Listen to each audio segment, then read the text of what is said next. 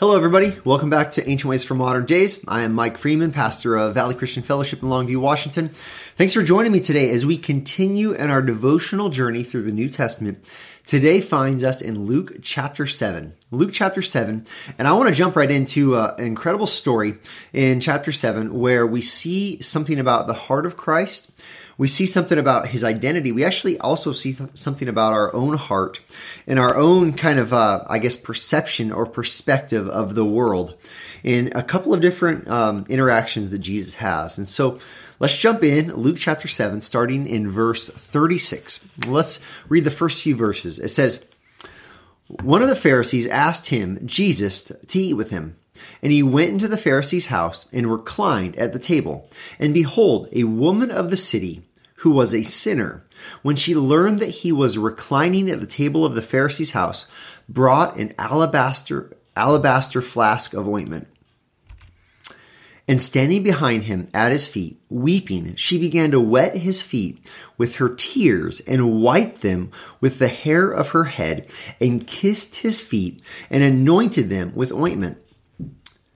Now, when the Pharisee who had invited him saw this, he said to himself, if this man were a prophet, he would have known who and what sort of woman this is who is touching him, for she is a sinner." Now, there's a lot happening here. This is interesting. You have an open meal where a Pharisee would invite guests, and Jesus is a guest, and they come and they're leaning forward with feet kind of trailing behind them. And this would be an open meal, so people would come in and be able to listen in on the conversation. This is not a private closed door, but more likely an open door arena where people can come and they can listen to the exchange, the conversation. And this woman comes in and she brings this alabaster flask, likely of nard. And if that's the case, 1 pound of this ointment would have cost a year's wage. This is a lavish gift. This is an expensive perfume. This is not something simple and cheap. And this woman, she comes to Jesus with just great humility. Great humility. This is unconventional humility. This is not the standard way of approaching someone, but she comes and she's wetting his feet with her tears. She's wiping them with her hair. She's anointing them with this ointment, and she is just so humble. And I want to contrast this because this is the great contrast in Scripture. We see it over and over again in the Gospels. The great contrast is that of humility and pride or arrogance. We see her great humility before Jesus, and then we see this Pharisaical pride. And this mindset where he looks at this woman, he says, once a sinner, always a sinner. This is a woman who Jesus, he should, as a prophet, he should know that she is a sinner. And if Jesus were really pious, if Jesus were really a prophet, if Jesus were really a godly man, he would not even let this woman touch him, let alone come close to him. But Jesus doesn't reject her. Jesus doesn't even seem to hesitate. He allows this. Now, look at what this man is doing, this Pharisee. He is using this woman's past ultimately to reject Jesus. He's using Jesus' kindness toward her and her humble response to him ultimately to say, I don't need Jesus. He's using this instance to reject Jesus. Now, let's continue in the text.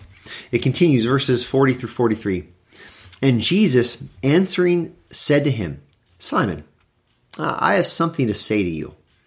And he, Simon, answered, Say it, teacher. Verse 41. A certain moneylender had 2 debtors. One owed 500 denarii, and the other 50. And when they could not pay, he canceled the debt of both. Now, which of them would love him more? Simon answered, The one, I suppose, for whom he canceled the larger debt. And he said, You have judged rightly. You judge rightly. Now, this is a great story, and this simple story and this simple question has just an obvious answer. I mean, you can tell the story to your children, and your children will be able to answer the question correctly. This is not a difficult question to answer. Yet there's something more going on here. So let's continue. Let's continue in the text. Let's go a little bit further. It says, then turning toward the woman, Jesus, said to Simon, do you see this woman? I entered your house, and you gave me no water for my feet, but she has wet my feet with her tears and wiped them with her hair. You gave me no kiss, but from the time I came in, she has not ceased to kiss my feet. You did not anoint my head with oil, but she has anointed my feet with ointment. Therefore, I tell you, her sins, which are many, are forgiven, for she has loved much. But he who is forgiven little loves little. And he said to her, your sins are forgiven. Then those who were at the table with him began to say among themselves, who is this who even forgives sins? And he said to the woman, your faith has saved you.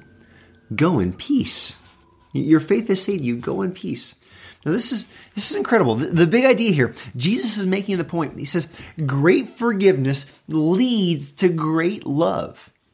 He's taking this contrast. He's contrasting the two. He's saying, look, this woman is a sinner, but by the grace that is expressed in Jesus Christ, she is experiencing great forgiveness. And so she has a heart that is spilling over with love, with gratitude. She is realizing she's being given salvation, and so she is overflowing with gratitude. Now, Jesus even says, your faith has saved you. Go in peace. He's not saying she is being saved because of the good things she's doing. She's not earning her salvation, but rather this is an expression of the forgiveness that she is finding in Jesus Christ. It says she's loving greatly. Why? Because she's been forgiven much. Now, Simon, on the other hand, he's loving little. He didn't wash Jesus' feet. He didn't kiss Jesus with a greeting. He didn't give Jesus oil to anoint his head. This woman, she has washed his feet with her tears and wiped them with her hair. She has kissed his feet and then anointed them with this ointment. She's expressing great gratitude and great love, but Simon hasn't done any of this because he hasn't been forgiven much. Now, this doesn't mean that Simon did not need forgiveness. The Bible is clear, all of us need forgiveness. Rather, he has not received forgiveness, and so he has no gratitude, no humility, no love. This is where our story leads us when we consider the ancient way for our modern day. The story leads us to consider whose shoes do we walk in? And put yourself in the place of this woman. Her sins are many. You and I, our sins are many. This is the reality. We sin internally with our thoughts, with our evil desires. We sin verbally with our words. We sin physically with our actions. Sins are many, but forgiveness, great and abundant forgiveness, it is available to us. And what is necessary is faith. Our faith in Christ, trusting in Him in His death and resurrection, gives forgiveness, and then a response, a supernatural, not just natural, but a supernatural response, is one of great gratitude. Have you put yourself in her shoes? Have you trusted in Christ? Are you expressing great gratitude for the great forgiveness that you've received? I also want you to put yourself in the shoes of Simon, this Pharisee. He's a sinner as well. He is a sinner, but he is the kind of sinner that he looks down on other sinners so much so that they can't even be in his presence. He won't even touch them. He won't go near them. And what's worse is he doesn't experience forgiveness, and so he doesn't express love. Now, let me ask you, have you come humbly before the Lord recognizing your need for forgiveness? Have you been honest with the Lord, saying, God, I am a sinner. My sins are many. Please forgive me. And have you received the great cleansing, the great forgiveness only found in Jesus Christ? Or are you more like the Pharisee, covering your sin, hiding your sin, walking in self-righteousness, saying, look how good I've been?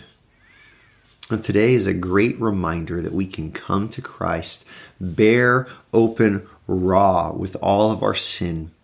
We don't have to hide it, but instead we can bring it before him. And you know what we're going to find in him? We're going to find grace and forgiveness. And then that means we can respond with gratitude and love. I hope this ancient way for your modern day, I hope this becomes foundational for you as you follow the Lord. We'll see you again tomorrow.